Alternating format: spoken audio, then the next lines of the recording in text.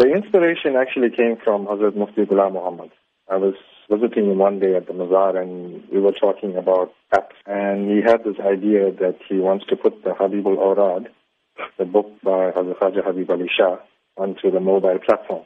I thought, okay, instead of just having one book on the mobile platform, let's brand the app Soofie Saheb. Let's put like the Sijra there, the Habibul Awrad, we'll add some surahs and maybe even add more Zais and the rules going forward. So we basically converted a book called the Habibul Awrad, which shows how to perform certain prayers and optional prayers and the methods involving them, and put it on the mobile platform. So what does the app offer? It's very easy. You just go, for the moment we have the Android version.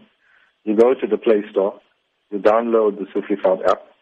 You won't need any data after the initial download, so you don't need to worry about finishing your data bundles and stuff like that.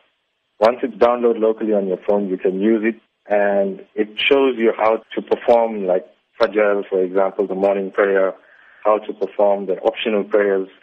There's stuff about Hakika there, There's a lot of information from the Habibul Awrad book itself. And going forward, we want to add more books on it and more hadiths, want to add more surahs. Eventually, we'd like to have the entire Quran there as well. Now, does it also include some facts about Hazrat Badsha Peer because of the universality of Badsha Peer, especially with Durban audiences? Yes, it does. We've got an entire section of Hazrat Badsha Peer and his history. We've also got a section of Hazrat Soofie Saheb and his history.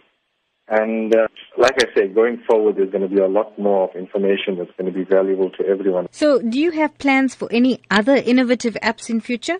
Yes, we do. The iOS version is short-term plan. We need to get that out as soon as possible.